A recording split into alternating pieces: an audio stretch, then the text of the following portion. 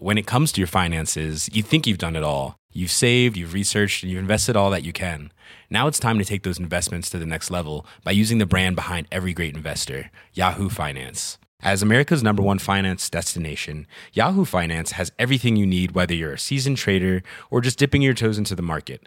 Join the millions of investors who trust Yahoo Finance to guide them on their financial journey. For comprehensive financial news and analysis, visit yahoofinance.com, the #1 financial destination, yahoofinance.com. There's never been a faster or easier way to start your weight loss journey than with PlushCare. PlushCare accepts most insurance plans and gives you online access to board-certified physicians who can prescribe FDA-approved weight loss medications like Wegovy and Zepbound for those who qualify.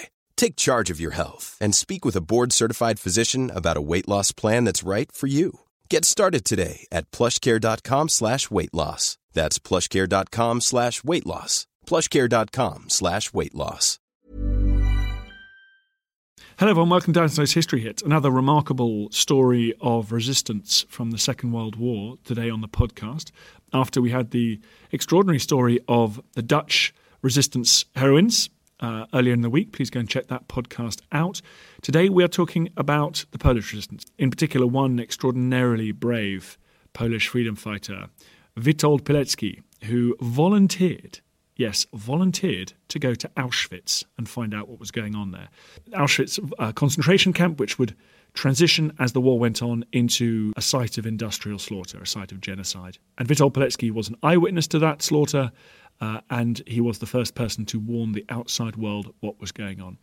In this podcast, you'll hear from historian Jack Fairweather telling me the story of this absolutely extraordinary human being.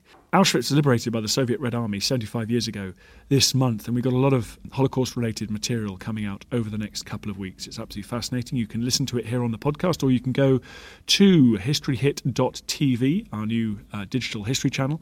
If you use the code POD6, exclusive for podcast listeners, you can check out all the material on there for 6 weeks, absolutely free of charge. In the meantime, everyone, here is the story of Witold Pilecki.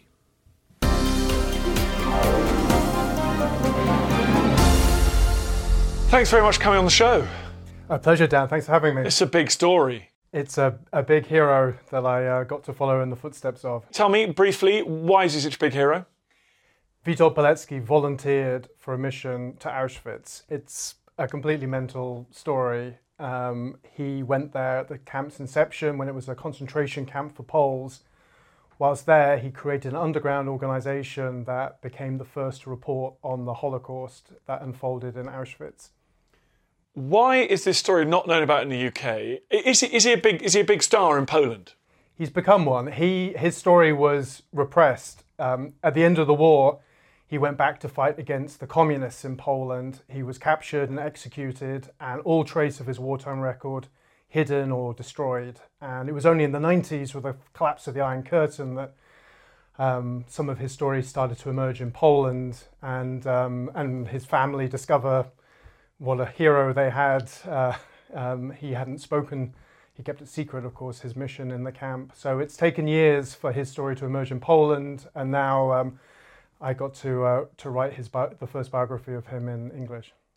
When we think of the Holocaust, we think of Auschwitz. What's the importance of Auschwitz? Auschwitz became the epicenter of the final solution. It became a collection point for Europe's Jews for their extermination. And it's become a symbol, really, of mankind's darkest act of evil. And it's essential that we remember that legacy. The final witnesses of the Holocaust are dying. Soon there will be no living memory of Auschwitz. And I think stories like Pilecki's, who arrived in the camp before it became a death factory, slowly pieced together the Nazis' intentions and witnessed the horrors. It's essential that we hear his story and remember, because we're losing that living touch with Auschwitz, and we mustn't forget. So, 80 years ago this year, in September, the Germans invaded Poland, shortly followed by the Soviet Union. What was Pilecki doing in that brief but fairly heroic resistance to not one but two despots that were invading? He was a father of two, a landowner in eastern Poland, a reserve officer in the Polish cavalry. So he was on horseback with his men riding to meet the German advance. And perhaps predictably, they were annihilated, like much of the Polish military. Fought a valiant rearguard action, but ultimately there was nothing they could do against the sheer force of the Wehrmacht and their new blitzkrieg tactic. So he then headed to Warsaw to begin a resistance cell. And with a group of men, they sort of recruited, grew and expanded, and this incredible underground organization, which isn't very well known about in the West, started to take shape. The first resistance to the Nazis. And it was partly in response to this underground that the Germans created the Auschwitz concentration camp. They wanted to start rounding up military-age Poles and locking them away. And the underground turned to Pilecki and said, you know what, we need to find out what's happening in this camp. A few rumors were reaching Warsaw of terrible brutality. Witold, can you go? And the title of my book is The Volunteer. That sort of suggests that Witold was, hands up, choose me. In fact, of course, he had a real dilemma on his hands.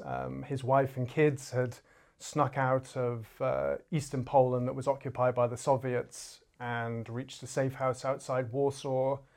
He had to think about their safety. Of course, he had to think about his own safety. But in the end, he made that momentous decision, and he sat in an apartment in Warsaw where he knew there was going to be a roundup, and waited for the Germans to burst in and seize him and take him to Auschwitz. Wow, so he got in he didn't sneak over the wire. He didn't sneak over the wire. He sat and waited, and one of the most amazing moments of my research was going to that apartment in Warsaw. A lot of the city was destroyed in the subsequent uprising, but that apartment was not. And I had the great privilege of going back there with one of the people who was in the apartment when Pilecki was seized. It was his sister-in-law's apartment, and on that morning when the German trucks rumbled up, there was a 3-year-old boy there, his nephew, and I met up with him, 80 years later, and took him back to that apartment. He'd never been, and the communists had taken it over at the end of the war, so this is his first time back, and he remembered moments. He was only three at the time, but he remembered this one little detail about how, as the Germans came storming up the stairs, he dropped his teddy bear on the floor. He was in his crib at the time, and Pilecki picked it up, handed it back to him, and just one of those moments that for me spoke to Pilecki's amazing ability to reach out to others in times of great distress. When you think he would be only thinking of himself, he was trying to empathize with that little boy. And Marek, the nephew, remembered his sort of final words as he stepped into captivity: "See you later." And it was pretty special taking him back there. And what I tried to do for the book was then follow Pilecki's footsteps, back to Auschwitz, and then during his extraordinary escape from the camp, and then followed him back to Warsaw, to that cataclysmic Warsaw uprising that spelled the end of the Polish underground and the destruction of much of the city. What was the date when you got to Auschwitz? September 1940. And was Auschwitz at that point a work camp, concentration camp, death camp? What was going on there? Yeah, it's a really important point to make, because I think a lot of people, myself included, before beginning research, think of Auschwitz as the death factory that it became. September 1940, it was a concentration camp for Polish political prisoners. There were Jews in the camp, Polish Jews, but they were not seized specifically because they were Jews, but just part of these general roundups, which was mostly Catholic Poles. When Pilecki arrived, there were about 5,000 prisoners there already. This is about 2 or 3 months into the camp's existence. And Pilecki's first job was to survive.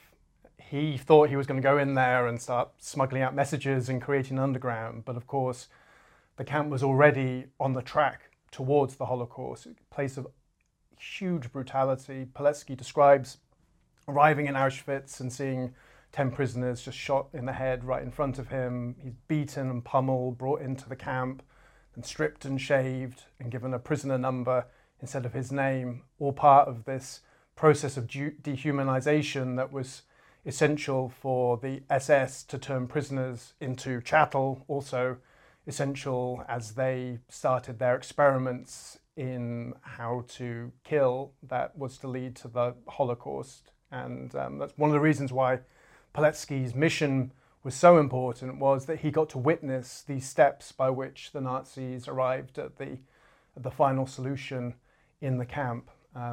He describes arriving as if it was stepping into another world, into a dream. Like a lot of prisoners, they were just stunned, cowed, unsure how to respond. All the old rules, the old moral order upended in the camp. And Pilecki struggled. He struggled to find that sort of moral center that he needed to begin recruiting. Fortunately, that a couple of his colleagues in the underground had already reached the camp, and he managed to track them down, and they gave him the basis, the information he needed, the courage he needed to begin recruiting. And the early resistance was really based around just helping other prisoners. There was not enough food. They were all on starvation rations. So Pilecki helped distribute food evenly among the prisoners. He realized, of course, though, that this wasn't his mission. This wasn't going to stop Auschwitz. He needed to start fighting back. And that's when he came across this first huge dilemma, which was how to alert the West to what was happening in the camp. How do you get a message out of Auschwitz? Pilecki, really one of the great problem solvers that I've encountered. Escape, he realized, impossible, because guards everywhere, prisoners were gunned down as they approached the barbed wire, and indeed any prisoners that did get away led to huge reprisals against other inmates. Hi, I'm Matt Lewis, historian and host of a new chapter of the Echoes of History podcast. If you're an Assassin's Creed fan, and like me, want to be prepared for the launch of Assassin's Creed Shadows later this year, join us on Echoes of History as we head to feudal Japan to explore the real-life history that inspired the latest game from this legendary franchise. Learn about Yasuke, the African warrior who entered the trusted circle of Japan's most powerful warlord. Hear accounts of cultures colliding when Portuguese missionaries landed on Japanese shores, and follow Japan's journey through years of division and bitter warfare to unification at the dawn of the modern era. Make sure you catch every episode by following Echoes of History, a Ubisoft podcast brought to you by History Hit, wherever you get your podcasts. Many of us have those stubborn pounds that seem impossible to lose, no matter how good we eat or how hard we work out. My solution is PlushCare. PlushCare is a leading telehealth provider with doctors who are there for you day and night to partner with you in your weight loss journey. They can prescribe FDA-approved weight loss medications like Wegovy and Zepbound for those who qualify. Plus, they accept most insurance plans. To get started, visit plushcare.com/weightloss. That's plushcare.com/weightloss. When it comes to your finances, you think you've done it all. You've saved, you've researched, and you've invested all that you can. Now it's time to take those investments to the next level by using the brand behind every great investor, Yahoo Finance. As America's #1 finance destination, Yahoo Finance has everything you need, whether you're a seasoned trader or just dipping your toes into the market. Join the millions of investors who trust Yahoo Finance to guide them on their financial journey. For comprehensive financial news and analysis, visit yahoofinance.com, the #1 financial destination, yahoofinance.com. Did Pilecki, was he expecting to just nip in and then nip out again and rejoin his family? Or did he know what he'd signed up for? And if so, why had he done it? That is a great question. And he didn't know what Auschwitz was. The Nazis didn't know what Auschwitz was to become. His story was to discover the steps by which Auschwitz became that death factory. He did have, of course, a sense, though, that it was a place of brutality, that people were dying there, and it was one hell of a mission. So why did he do it? Pilecki was a man of huge patriotism, deep faith. He was also someone who had a really incredible ability to judge people's character. His job in Warsaw before going to the camp was to be a recruiter. There was a lot of hot-headed Poles wanting to take up arms around the Germans, and lots of arrests and shootings. Pilecki had to work out who were the young men who could keep their cool, those who would make good operatives. And it was that talent that persuaded the underground to pick him. And I think it was that talent that Pilecki realized that he actually had something to offer, that he could go to Auschwitz and create an underground cell there, crazy as it seems to us today. So he goes to Auschwitz, he's looking at this petri dish of unimaginably evil experimentation. How does he start to create contact with the outside world? He learns that a prisoner is going to be released. The prisoner came from an aristocratic family whose hunting lodge had been used by Hermann Goering before the war, and the right bribes and connections had been made. The man was going to be set free. So Pilecki tracks him down through an underground colleague and persuades him to carry a report to Warsaw. He couldn't write anything down, way too dangerous. So he has him memorize a report. And no one has ever found that report until my researcher tracked it down. It was one of those, sort of eureka moments in the research. We knew the name of the messenger, Alexander Wielopolski, and had then found his son, who was an 80-year-old gentleman living in Warsaw. He had no idea that his father was the first messenger of Pilecki's, the first to bring news of the camp's horrors to the outside world. But he did have this one name of the man he thought his dad had stayed with in Warsaw, Dębinski. And armed with that name, my researcher in the archives in London was able to sift through the thousands of missives from the Warsaw Underground and find the one folder that contained the story of how Pilecki's message went from Warsaw to London. And where the Polish government in exile were. Where the Polish government in exile were, where the Allied command was, which of course at this time in late 1940 was just the British, standing alone against the Nazi might. And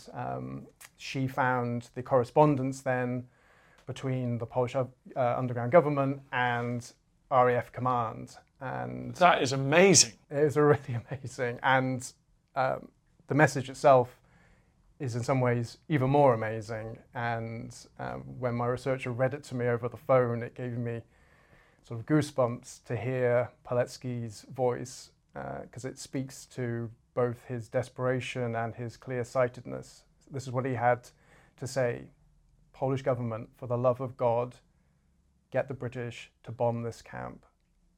Even if it means everyone dying in it, we have to stop what's happening in Auschwitz. And that was in October 1940. That message was read by Charles Portal, the head of the RAF, in January 1941. And it's really one of history's great might-have-beens. What would have happened had they heeded Pilecki's message then. Charles Portal and the head of Bomber Command, Richard Pearce, had a conversation, debate about whether to do it, and they didn't. Meanwhile, Pilecki is still in the camp. Pilecki came down with pneumonia during that brutal winter of 1940-41. He had no word from the outside world about what was happening. He didn't know what these debates were. One of his men managed to set up an illegal radio station in the makeshift camp hospital so they could catch bits of the BBC. A rather amazing moment to think of them sort of dialing the knobs and listening to this is London. BBC. Here is London. Oh, there was actually the German language service, so it would have been here is England. But anyway, Pilecki spoke German, which was very helpful and one of the tricks to survival in the camp. But he carried on reporting because the war was about to go through this massive change that was to place Auschwitz very much front and center of Nazi thinking, and that was the German invasion of the Soviet Union. And Auschwitz was intended to become a huge collection point for Soviet prisoners of war, a huge slave labor operation in a new camp called Birkenau. Now, as we now know, that didn't transpire. The Germans didn't sort of subjugate the Soviet Union as they intended. But what happened was that they had a huge labor camp built and no one to put in it. That's when the Holocaust and Auschwitz's role in the Holocaust began to take shape. And Pilecki was reporting on all of this. His men stole reports from the SS architect's office and smuggled them out of the camp.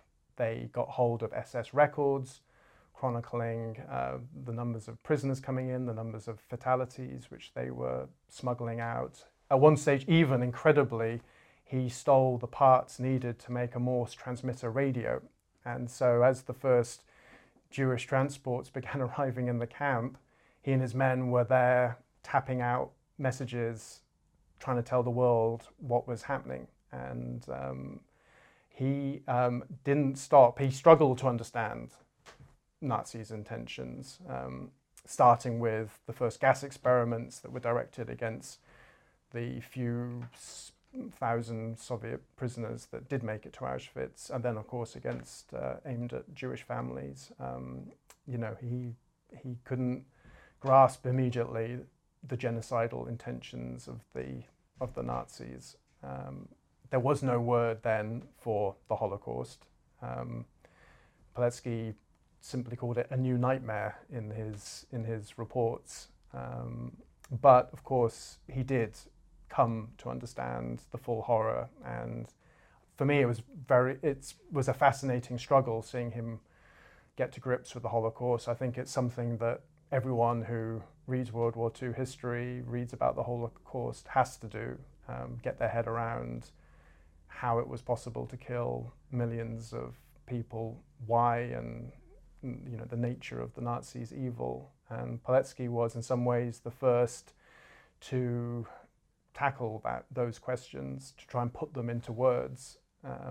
It also led to some just spectacular operations by Pilecki. He realized that what was happening in Auschwitz had reached a new scale of horror, and that it was worth risking escapes to get out messages. And he organized one of the most amazing escapes by one of his messengers. I think that, from any concentration camp during World War II, 4 prisoners broke into an SS warehouse just outside the camp gates and stole 4 German officer uniforms, dressed up as SS men, marched over to Commandant Hearst's garage, took one of his cars and drove out the main gates. On the way, they met the deputy commandant riding on his horse, and they gave him a sort of Heil Hitler, and he saluted them back, and then off they drove. What's incredible is that this escape was carrying the first evidence of the Holocaust to the West. Pilecki's messenger, this young man called Stanisław Jasta, broke away from the other escapers to deliver his report to Warsaw. And Jasta sadly didn't survive the war, but one of those escapers did. In fact, when I was researching, he was still alive, 96 years old, Kazimierz Piechowski, extraordinary gentleman who I had the great honor of interviewing in Gdansk. And he recounted to me that escape and gave me the details of when the messenger broke away from the others. And with that date, and I was able to track down then Pilecki's report about the Holocaust in the Warsaw archives, and read that extraordinary witness statement, that extraordinary call to arms to try and stop the Holocaust. Pilecki, he didn't ask to bomb the camp. He realized that wasn't happening. Instead, he asked for the Brits to send the Polish air brigade that was being trained in Scotland at the time to parachute down onto the camp to attack it. Crazy plan. It speaks to his desperation at the time and his sort of pursuit of finding some means to get the Allies to attack the camp. And it became a really difficult time for Pilecki. Autumn of 42, early 1943. He'd been in the camp for over 2 years at that point, and he built up an underground of 1,000 men. They were carrying out these extraordinary escapes. They were risking their lives to copy and report and document the Nazi crimes, and nothing was happening. And Pilecki was actually racked with a sense of guilt at this time, that he was alive and so many people around him were dying. And he describes in post-war reports this moment of seeing a family outside the crematorium by the main gate at the main camp, and seeing a 10-year-old boy in the group. That was the same age as his son at the time, and they lock eyes. Pilecki knows they're going to be executed. The family knows they're about to get executed, and he's haunted by that boy's eyes that night, and for the rest of his time in the camp. It becomes the inspiration for him to perform his final great act of heroism in Auschwitz, which is to arrange his own escape. Incredibly dangerous, even harder because he's arranged so many escapes for his men. He couldn't take Commandant Hearst's car this time. Instead, he hits upon a crazy plan to break out of a bakery that's operated by prisoners. There's a night shift, and it involves him forcing open the door and legging it, essentially, and having to make it 100 miles across Nazi-occupied Poland to a safe house, with little more than a few scraps of bread and in his prison stripes. But that's what he feels he has to do, because he comes to this realization that the only chance he has of persuading the Allies to attack Auschwitz is if he does it himself. It's the last thing he can try. It's a sort of personal plea to the Polish underground to take action. So that's the remarkable sort of denouement of his story in the camp. And I tried to recreate the escape, because one of those questions, the question I always have with Pilecki's story is, how in the world did he manage to do that? And one of the ways I found to answer that question was to follow in his footsteps. So the same day, the same hour, I went to the site of that bakery. It no longer stands, and staged my own escape from the camp. I knew that he had crossed the Vistula River at dawn, so by sort of legging it at a fairly crisp pace at 2 a.m. in the morning, I was able to sort of get a rough idea of exactly where it was that he crossed the river. He gives a few names of the towns that he stopped off on and hid in on his sort of epic journey to safety. And I went to those towns, and it's one of those great joys of the research. You know, I show up with my notebook and my researcher and start asking questions about Pilecki, and lo and behold, a couple of old ladies come up and say, "Oh yeah, I knew Pilecki. He sheltered in my parents' house. I was 4 or 5 at the time, and you know, they took us in and gave us cake and tea as is customary, and you know, there was just this wonderful sense of shadowing Pilecki, that we were sitting in the same room where he had had, you know, tea and cake, and lo and behold, here we were with the family members who had been with him then, in turn giving us their memories of the sort of bedraggled man who had knocked on their door at midnight. So Pilecki makes it to the safe house and then begins his efforts to attack the camp. He can't persuade the underground locally that they should. In fact, they actually think he's a German spy. You know, they can't believe he's escaped the camp. It's so unlikely that they're like, well, he must be here, sent to sort of as an agent provocateur. And you know, Pilecki comes up with an idea that just him and a few of his mates are going to bust through the camp gates and try and, you know, create a diversion long enough for the underground and the camp to stage an uprising.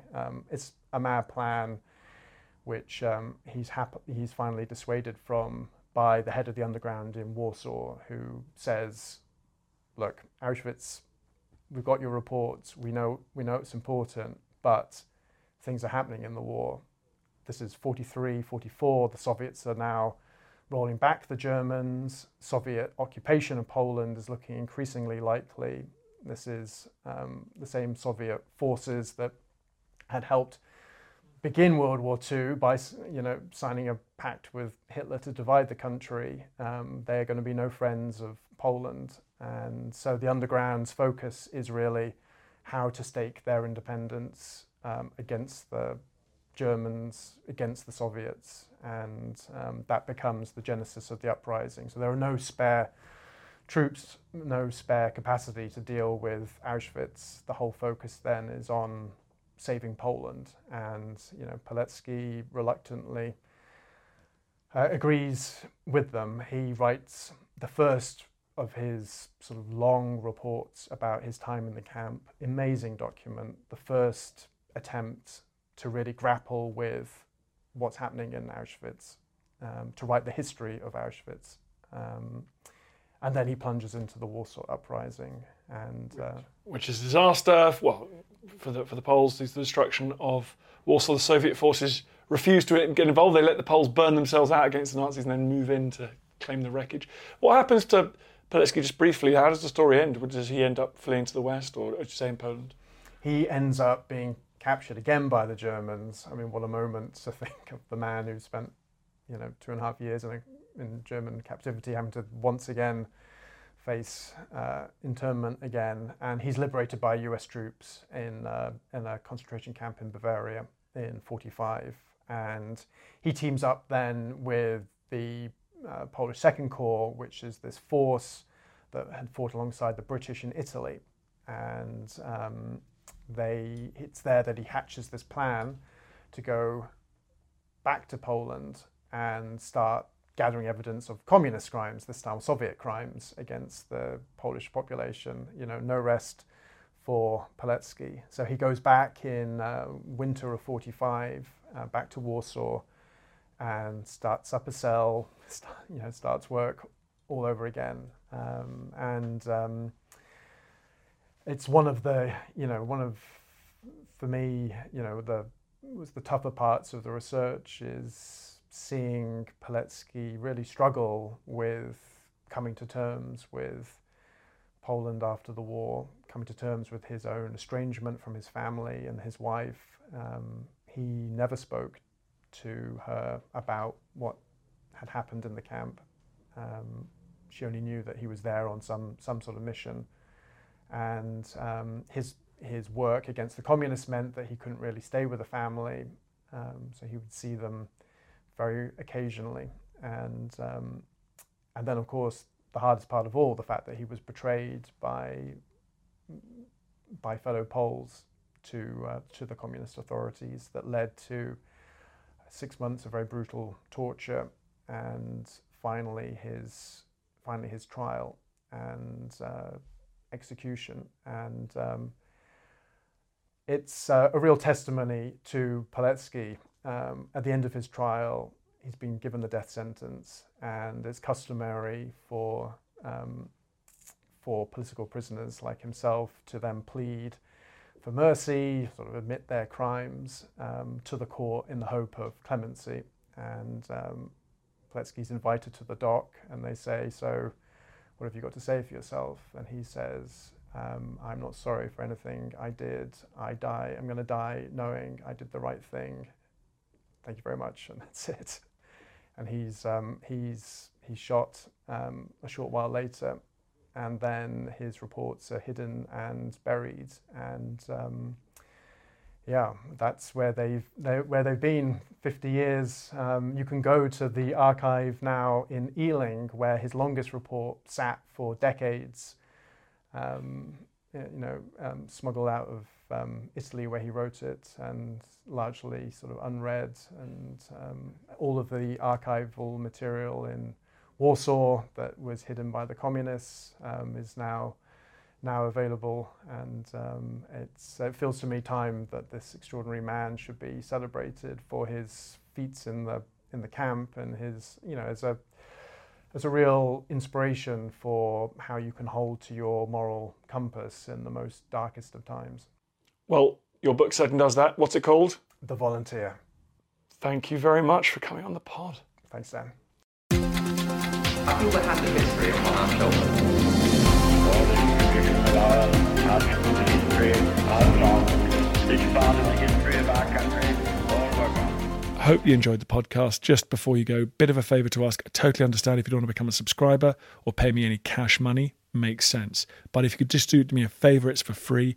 Go to iTunes or wherever you get your podcast. If you give it a 5-star rating and give it an absolutely glowing review, purge yourself, give it a glowing review. I'd really appreciate that. It's a tough world out there, law of the jungle out there, and I need all the fire support I can get. So that will boost it up the charts. It's so tiresome. But if you could do it, I'd be very, very grateful. Thank you.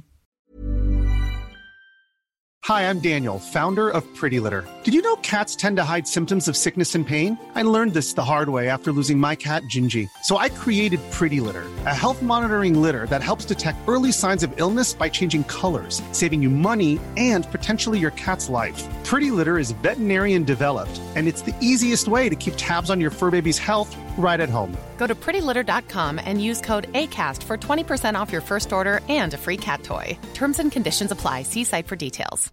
When it comes to your finances, you think you've done it all. You've saved, you've researched, and you've invested all that you can. Now it's time to take those investments to the next level by using the brand behind every great investor, Yahoo Finance. As America's #1 finance destination, Yahoo Finance has everything you need, whether you're a seasoned trader or just dipping your toes into the market. Join the millions of investors who trust Yahoo Finance to guide them on their financial journey.